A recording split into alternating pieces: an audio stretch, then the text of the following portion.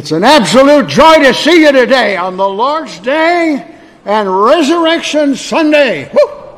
And we're getting resurrected as a church today. How are you all today? Hallelujah, what a Savior. Good to know Him, and wow. The issues that were resolved when the Lord Jesus came out of that tomb on that first resurrection morning. Wow. Wow. And what a Savior. Delighted to see all of you. If you have a copy of the Scriptures this morning, take them and turn to the Gospel of Luke, if you would, and get the chapter 24, the last chapter of the Gospel of Luke. Wonderful message and song. Thank you, Dr. and Mrs. Kelly and Matthew at the piano. Amazing love. And no one's ever loved you. No one's ever loved any of us like God has loved us by the giving of the gift of His Son to us. You don't know me and I don't know you, but it is an absolute joy to be here with you. And if you have been longing to come back to church, I can only imagine what this day seems like for you to be back corporately. I have often said you can watch online and you can do a live stream and you can have a sense of being a part of a church service. And you can sing along with those leading you in songs, but there is nothing like being in the room and corporately joining your heart and your voice together and praising and worshiping your God together. And I hope that this has been a wonderful day for you already. And we're honored to be here. My wife Lynn and I enjoyed being with the men and ladies and the teenagers yesterday. And then on Friday night, if you were watching, we had the Good Friday service live streamed. I'm thankful for Pastor Ennis's invitation to us to allow us to come. Our hearts have been prepared, so let's get right into the Scriptures this morning. I love this chapter. I wish I could tell you everything that's on my heart, but for sake of time, I'm going to do what I can to express to you what this Scriptures is giving to us here today as we continue on remembering and worshiping our risen Savior. If you'll follow me beginning in verse 1, notice what the Bible tells us. It says, "Now upon the first day of the week, very early in the morning, they came unto the sepulchre, bringing the spices which they had prepared, and certain others with them. And they found the stone rolled away from the sepulchre. They entered in and found not," notice the word, "not the body of the Lord Jesus. And it came to pass, as they were much perplexed thereabout, behold, two men stood by them in shining garments. And as they were afraid and bowed down their faces to the earth, they said unto them, Why seek ye the living among the dead? He's not here, but is risen. Remember how He spake unto you when He was yet in Galilee, saying, The Son of Man must be delivered into the hands of sinful men and be crucified, and the third day rise again. And they remembered His words, and returned from the sepulchre, and told all these things unto the 11, and to all the rest. It was Mary Magdalene, and Joanna, and Mary the mother of James, and other women that were with them, which told these things unto the apostles. And their words seemed to them as idle tales, and they believed them not. Then arose Peter and ran into the sepulchre. And stooping down, he beheld the linen clothes laid by themselves, and departed, wondering in himself at that which was come to pass. And behold, two of them went that same day to a village called Emmaus, which was from Jerusalem about 80 furlongs. Friends, that's 7 miles. They had to walk 7 miles back to their home. Verse 14. And they talked together of all these things which had happened. It came to pass that while they communed together and reasoned, Jesus Himself drew near and went with them. But their eyes were holden that they should not know Him. And He said unto them, What manner of communication are these that ye have one to another, as ye walk and are sad? And the one of them, whose name was Cleopas, answering said unto Him, Art thou only a stranger in Jerusalem, And hast not known the things which are come to pass there in these days? And he said unto them, What things? And they said unto him, Concerning Jesus of Nazareth, which was a prophet, mighty in deed and word before God and all the people. And how the chief priest and our rulers delivered him to be condemned to death and have crucified him. But we trusted that it had been he which should have redeemed Israel. And beside all this, today is the third day since these things were done.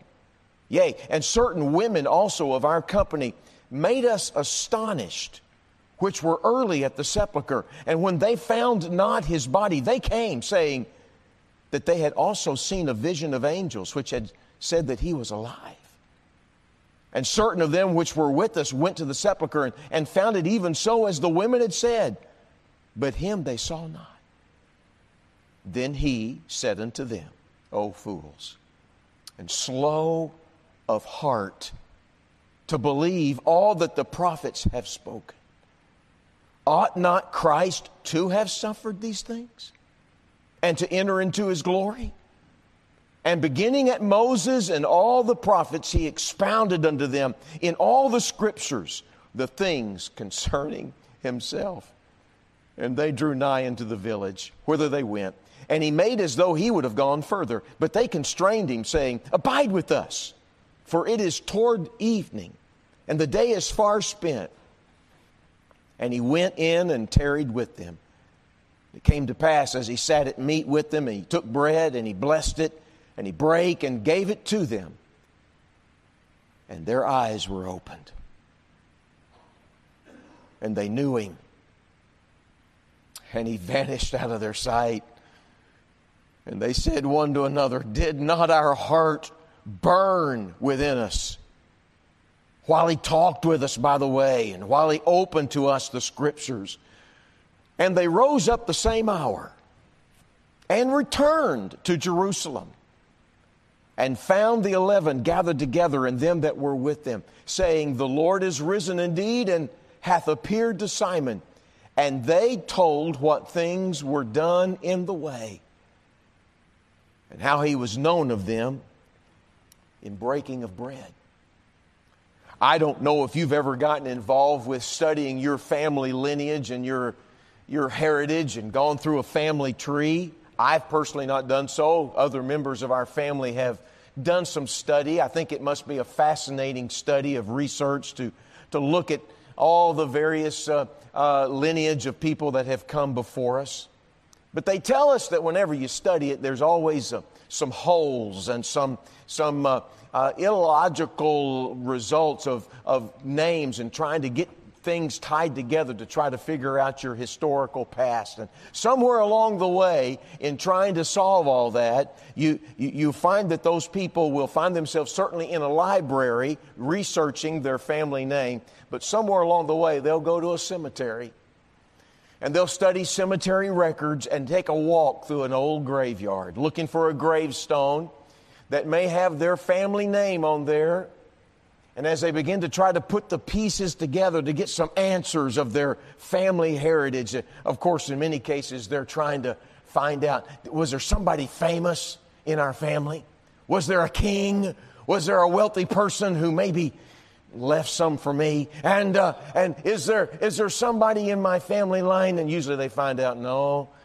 Sure, well, there are a lot of criminals, though, and bunch of scallywags and somebody hanging from a tree, and they find out things you didn't want to find out about those people. But there is one graveyard that answers all the questions a person will ever have. I'm not talking about the questions about your family inheritance and your family lineage, but it answers all those big questions of life that you've probably had somewhere along the way in your life. Most everybody has that question. What's life really all about? Why am I here? What's going to happen to me when I die? The big questions. What is my life a part of? Is there something about my life that really matters? There is a graveyard. There is a tomb that answers those questions. And here's the cool thing, man. Here's the wonderful thing. Here's the wild thing. That grave, it's empty. There are religions that have had their leaders, and I say religions, they've had their leaders, and people have trekked to their various locations where their bodies have been entombed or their cremated remains have been buried, whether it was Buddha buried in India somewhere, his cremated remains, or maybe Muhammad, who was buried in Saudi Arabia, and people have traversed there to see his remains or to see where he's buried. Joseph Smith, founder of Mormonism, buried somewhere in Illinois, of all places, and they've gone to see that. And there have been people who've gone to see not a religion, but the tomb where you can have a relationship with Almighty God, the tomb of Jesus Christ, and they always find the same result. It's empty. On that first wonderful Easter Sunday morning, the single most significant event in the history of mankind took place in that garden tomb. Can I repeat that? The single most significant event in the history of mankind took place in that garden grave. No event has changed more lives. No event has changed eternities. No event has changed as many lives as are sitting in this room today, including the one you're listening to. Jesus is alive. He is alive forevermore. And though it was dark, it was not quite dark, but it was turning dusk, as the two people we read about here in Luke 24 were making their journey from Jerusalem to their home village of Emmaus. As we said, about a distance of about 7 miles. They were sad. Have you not ever been to a funeral of a loved one? Have you not ever looked down in the face in a casket of someone that you held dear in your heart, and you had fond memories, you had wonderful remembrances of conversations and events and things that were said and done with that individual, but there's always a sense of sadness. These two were walking on that road of Emmaus. Now come on, man, put yourself in their sandals. They were sad. They were discouraged. They were distressed. They were troubled. They didn't understand what was going on. You see, look, they had been there a week earlier when Jesus rode that donkey colt into the city of Jerusalem to the thunderous roar of the people who were shouting, "Hosanna! Salvation has come." And they, like so many others, felt like Jesus was going to overthrow the Roman Empire and set up his own kingdom, and they assumed that things were going to really change soon. But they were also there, those two, they were also there when they heard the crowd begin to change their cry from Hosanna to "Crucify him." Yeah, crucify him. He's guilty of insurrection. They saw Jesus after he had been whipped by the trained hand of a Roman soldier 20 times, 30 times, 40 times. Who knows how many times that whip went around his body. So much so that the Bible tells us he no longer looked like a human being. They saw him. And they saw him crucified. They watched him as he suffered violently. They saw him suffer for oxygen and breath. They watched him as he suffered for thirst. And their hearts, they were broken. The one they had put all their hopes upon, the one they had put their dreams of a bright future upon, was dying, and they heard him. They heard him when he said, with a loud voice, by the way, "It is finished," indicating that he still had strength. And then his final phrase, "My Father, into your hands I commit my spirit," dropped his head and took his last breath. They saw him. They knew he had died. They had seen him willingly give himself. Yeah, their hearts were broken. And so they're talking about it, making their way home. We're only given the name of one, Cleopas, and there's another one there. 2 followers of the Lord. And then all of a sudden, as was often the case when people traveled on these roads, came along a stranger, another person. They didn't know who he was because their eyes somehow or another were veiled from recognizing this was Jesus walking with them. And he said to them, "Why are you so sad? What is so depressing you? You two men you two folks are truly troubled about something. What's wrong?" And they said, "Sir, where have you been? Haven't you heard what's gone on in Jerusalem?" He said, "What things? Tell me." And they said, "Well, Jesus of Nazareth. You've heard of him, haven't you?"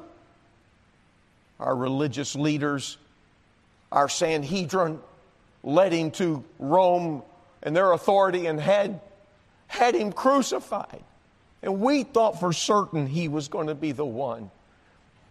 He was the sent one from God above. We know he was. But we can't understand why he was crucified. He's been buried. But you know something, stranger? We had some women friends that came to us in a gathering we had earlier today. And they told us that they went to his tomb early this morning and a vision of angels came to them and said to them, "Why are you here? He's alive. Why seek ye the living among the dead?" And we don't understand that. People don't come up from the grave. We don't understand. And then all of a sudden the stranger said, "Well, didn't you hear? Moses talked about this.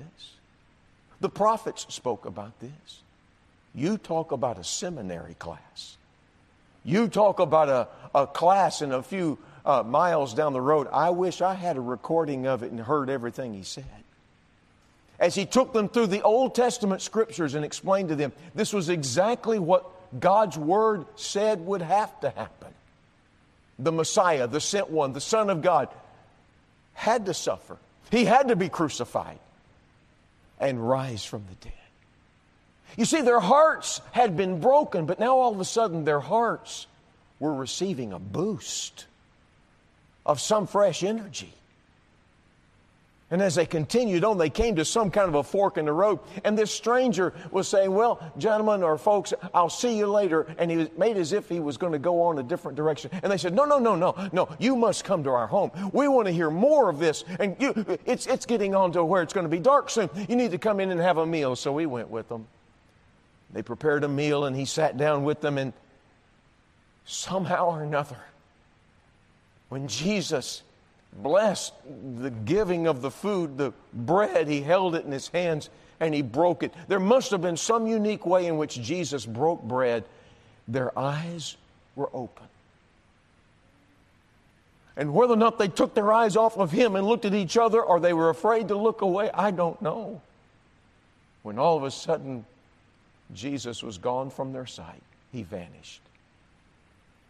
And they said, "Did not our hearts burn within us when he just talked to us and opened up the scriptures to us?" They had started out with a heart brokenness.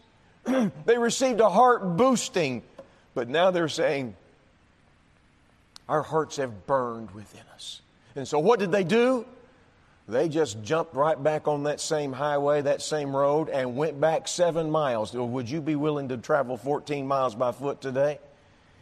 But there was a fresh new energy. These two, they rushed back. I can see them halfway jogging and quick walking, doing everything they could to get back to Jerusalem to say one thing: He is alive. He is alive. Jesus made an announcement from that grave that day. Jesus made an announcement on that first Easter Sunday. He made an announcement. Death has been conquered. Sin has been conquered. And Jesus is exactly who He said He is. He's God. And Jesus conquered death. And He made this announcement for each one here in this room and anyone watching by live stream this morning. Don't miss these truths. He was saying this: redemption, number one, redemption is available. Now, the word redemption is a word you hear preachers talk about. Oh, occasionally you may hear somebody talk about it and put it in some kind of a scenario in the sports world and talk about maybe somebody won back a victory of one sort or another and they made redemption for a previous loss. Let me tell you something. The word redemption, can I give you another word? It's the idea of being rescued. It's the idea of being set free. It's the idea of being delivered. And Jesus, when He conquered death and came out of that tomb by His own power, He was expressing an announcement that redemption is now available. Are you listening? To all. Notice, if you would, please, in verse 46 of our passage. I have not read these words yet. And He said unto them, thus it is written, and thus it behooved Christ to suffer and to rise from the dead the third day, and that repentance and remission, that is forgiveness of sins, should be preached in His name among all nations, beginning at Jerusalem. What did Jesus say? He said, yes, I was crucified and I rose from the dead, and now this message must go forth that redemption, forgiveness of sins are available. Redemption is available to all men, let it be known. Why is that so? Because the truth is, my friends, don't miss this, Jesus was the only one who could pay for your sins and mine. I call it like this. He was the worthy one. By that I mean He was the only one of worth that could pay for our sins. You can't pay for your sins. Would you be reasonable with me this morning? Be reasonable in your heart. Be reasonable in your mind. If there were several ways to have a relationship with God, if there were several ways to know that every bit of your sinful behavior and thinking and life could be forgiven and you could be on your way to heaven, if there were several ways to get there, such as being a real good person, maybe being baptized when you were a little baby, maybe by taking a wafer in your mouth on some kind of a basis at some particular church, or maybe by giving to good causes, by being a moral individual. If there were several ways to get to God, don't you think that God would say, I'm not going to let my son die? Find one of those other ways to get to me. Do something, do one of those other things to get to me. Are you reasonable with your thoughts this morning? My friends, there are not several ways to get to God. There's only one way. Jesus Christ is the one only way. He was the worthy one, the only one. But not only was He the worthy one, He was the wealthy one. Oh, you say, wealthy with money? No, listen to the Bible. In Ephesians 1 and verse 7, it says, in whom we have redemption, there's our word, through His blood, the forgiveness of sins, listen to this, according to the riches of His grace. He was the worthy one. He was the wealthy one. And I've already said this. He was the willing one. The Bible tells us in the book of Philippians chapter 2 that Jesus did not leave heaven kicking and screaming. He didn't consider it to be something that He was forced into. He left heaven and He took upon Himself the form of a servant and became obedient unto death, even the death of the cross. He was willing. Why? Because of the song we just heard a few moments ago, Amazing Love. No mother has loved you as much as God loves you. No friend has loved you as much as God loves you. No spouse loves you like God loves you. My friends, Jesus was willing to die for you. Why? Because you're worthy? Oh, far from it. He did not die for you. He did not die for me because we're worthy. We became worthy because He died for us. Can I remind everybody in this room today, everybody, hear me, put your name there, everybody needs to be redeemed. Everybody needs to be spiritually rescued. Everyone. That's hard for somebody in this room who's been a humanitarian. That's hard for somebody in this room who's been a moral, decent American citizen. It's hard for you if you've been faithful to your husband or to your wife. It's hard for you to accept it when you look at your life, you say, Aren't I good enough on my own? No, my friend, you can't get to God on your own. There's no way. You can't pay your way to God. No way. That's hard for you if you've been, are you ready, a religious person. Maybe you've attended church all your life. Maybe you've gone on special occasions. Let me think of one. Easter. You've gone to church maybe at the Christmas season, and you've thought about things. And maybe you've got a big family Bible sitting on a coffee table in your house, or maybe some sacred pictures in your home. And it's hard for you to think that you've got to do something else to know that your sins are washed away and you're on your way to heaven. You say, Mr. Preacher, I know Jesus died. I know about this. I understand what Easter's all about. I have an understanding that that's all happened. My friends, it's one thing to have an understanding about it. It's another thing to say, I accept Him and what He did for me on Calvary's cross and when He came out of that tomb. I accept Him into my life because I cannot save myself. Everybody needs to be rescued spiritually.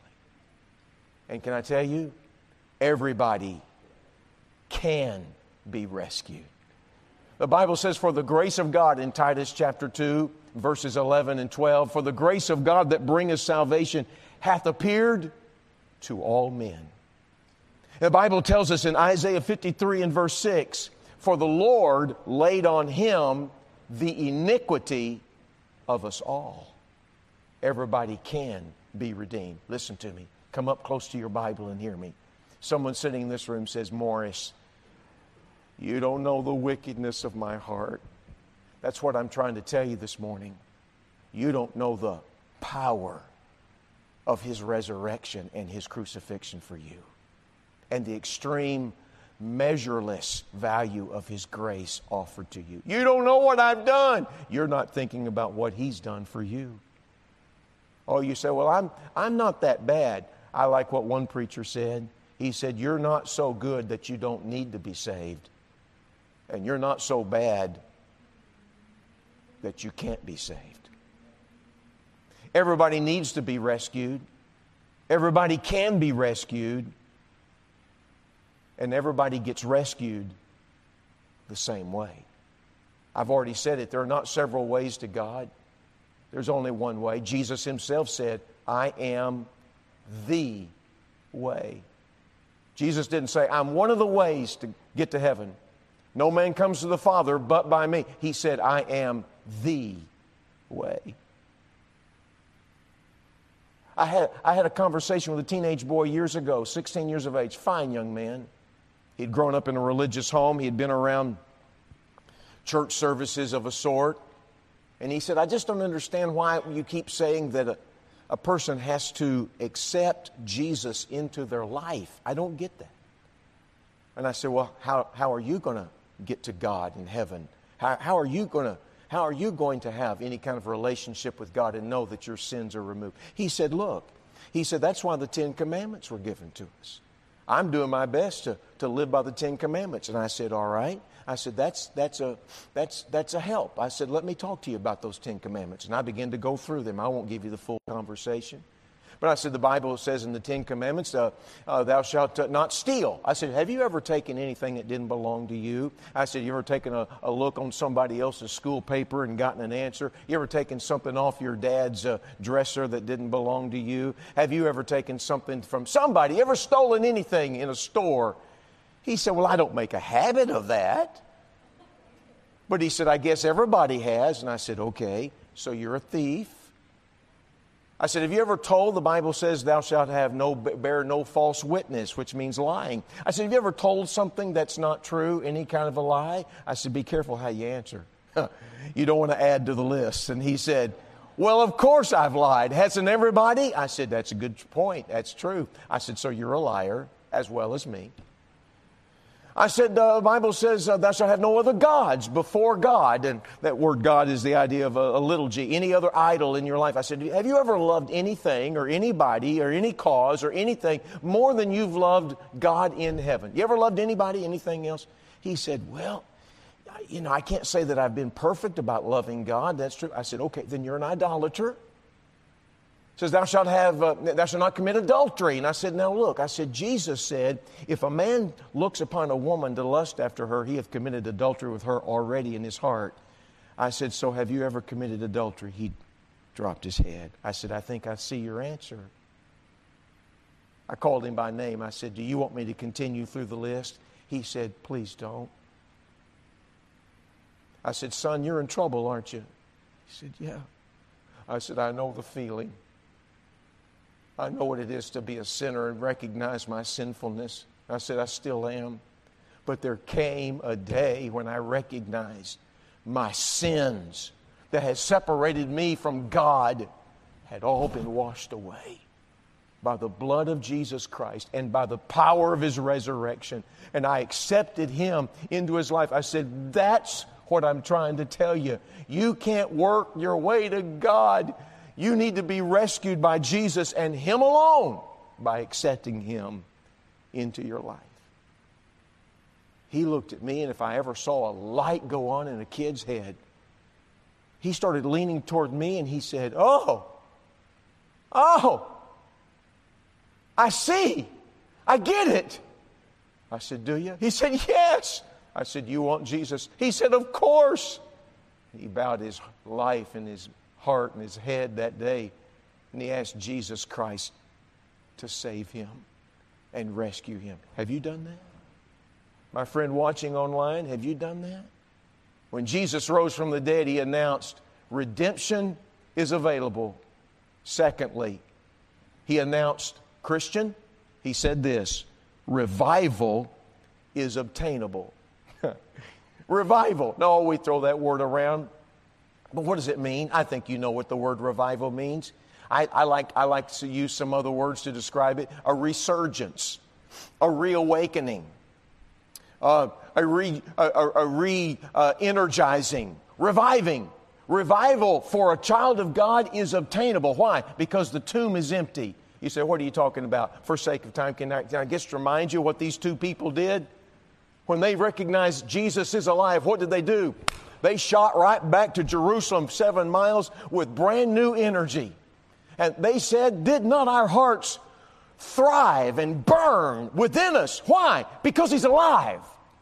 I get a little concerned about people who've gone to church for years and years and years, and they sit in a church service singing, oh, how I love Jesus.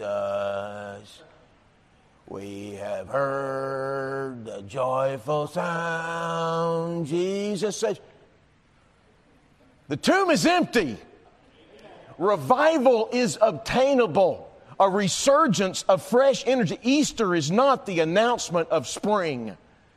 Easter is not the time to just go buy new clothes. Help yourself if you want to. Easter is not a religious holiday to make you feel spiritual. Easter is the announcement, child of God, that there ought to be a fresh, new energy to go tell others He is alive. There ought to be a fresh renewal in your walk with God. There ought to be a fresh renewal in your intimate prayer life. I told the teenagers yesterday and even spoke to the men yesterday morning about when, as a teenager in my own life, God did a deep work in my life to where I couldn't get enough. I couldn't get enough of the Lord. You know what was happening to me? I was experiencing a personal renewal, a personal revival. No, I didn't get saved again, but God re-energized me. I found myself listening to guys on the radio that I didn't even know were on the radio before. I turned the dial off the radio to other channels, and I heard some guy by the name of Oliver B. Green just preaching away.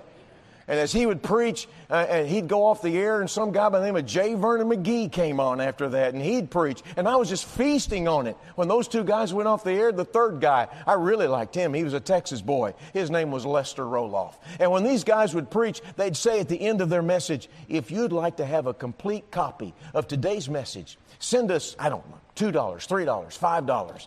to this address, and we'll send you a cassette. Young people, Google that later on. You'll know what it is. We'll send you a cassette of today's sermon. And I couldn't get that money in the mail fast enough. And I had stacks and stacks of sermon tapes. Why? Because I had a fresh new reviving that's going on in my life. Friends, I'm not asking you to copy somebody else's personality, but is your Christian life in need of a resurgence? Well, be reminded on Easter morning that when Jesus came out of that tomb, He was saying, children of God, let your heart burn within you when you have the Scriptures opened up to you. And as I talk to you along the way of life, and let me close. Not only is redemption available and revival is obtainable, but rejoicing is inevitable. These people were not walking around with glum faces. These people were looking around saying, He's alive. He is alive. And there was a sense of nervousness, if you please. And there was a sense of joy. Matthew 28:8, which our brother read earlier in the service, he read about those women. It says, and they departed quickly from the tomb. Listen to this. With great joy. And they did run to bring His disciples word. These followers never lost the enthusiasm that He was alive. You know, they were even threatened, and almost every one of the men were martyred for what they believed. You know something? You don't allow yourself to die for something that's not true. I mean, you'll say, oh, no, okay, if you're going to take my life, let me just, okay, I've been making this up for years. No. They were saying, burn me at the stake, throw me out to wild animals, kill me, but it's true. And I'll praise His name till I see Him in glory. Rejoicing is inevitable. Maybe your home needs some fresh rejoicing. Maybe where you work, they need to see somebody who walks in with a fresh, rejoicing step to their life. Maybe your spouse, your children, your grandkids, the people you go to school with, maybe they need to see what's gotten into you. I can tell you what's gotten into me. Jesus has gotten into me.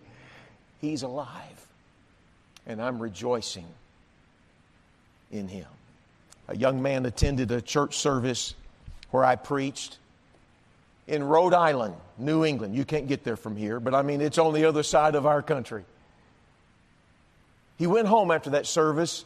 His mother, who had not attended the service, said to him, son, how did that meeting go tonight that you went to up there at that church that you got invited to? He said, Mom, I heard something I've never heard before in my life.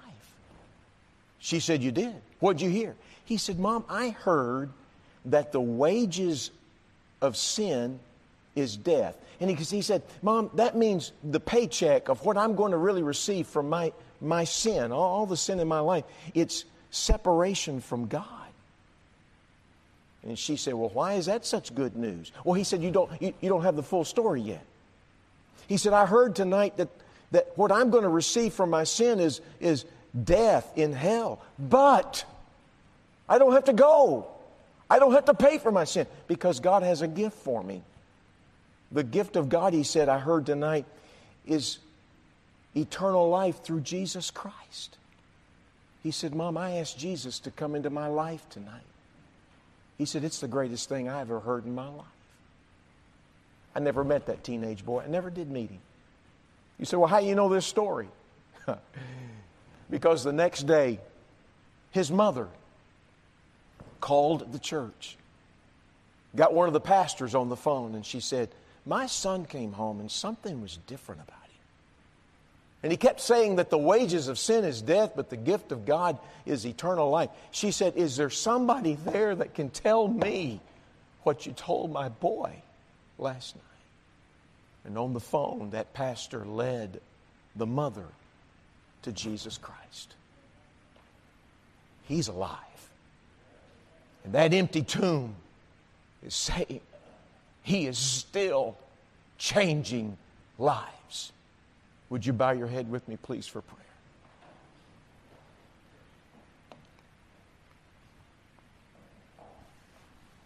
With heads bowed, eyes closed, is there someone here this morning, watching online or sitting in this room? You've heard of Jesus. You've heard of the purpose behind Easter. But you have to admit this morning you've only got some head knowledge about Him. You haven't personally accepted Him into your life. And you're going to say, you know, Morris, I don't want this just to be a religious service for me. I don't want this to be just something that I can hear you folks talk about. I want to know personally what it means to have this resurrected Redeemer, this rescuer in my life. Well, friend, I hope you are thinking that. Because He died for you. He rose again for you. It's a personal rescue work He wants to do. And you can receive Him right there where you sit. Right there in the quietness of your own heart, you can receive Jesus into your life right now. Right now. Oh, you say, preacher man, I don't know what to say. I don't know how to receive Him. I'll try to help you. There's nothing magical in my words. There's nothing mystical in my words. But it's based upon the truth and the promise of Scriptures that for whosoever shall call upon the name of the Lord, they shall be saved. Right there where you sit, whether you're watching online or sitting in this room, would you pray something along this line and pray it from your heart? You put it in your own words. You can take I'll give you some phrases, but put it from your own heart to the Lord. Pray this and mean it right now. Ready? Just pray this. Dear Jesus, I know I'm a sinner. And I need to be saved. Jesus, you died for me, and you rose again for me. Right now,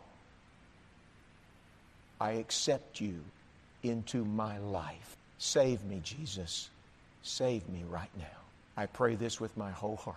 Did you just pray that prayer, friend? Did you just now? I hope you did.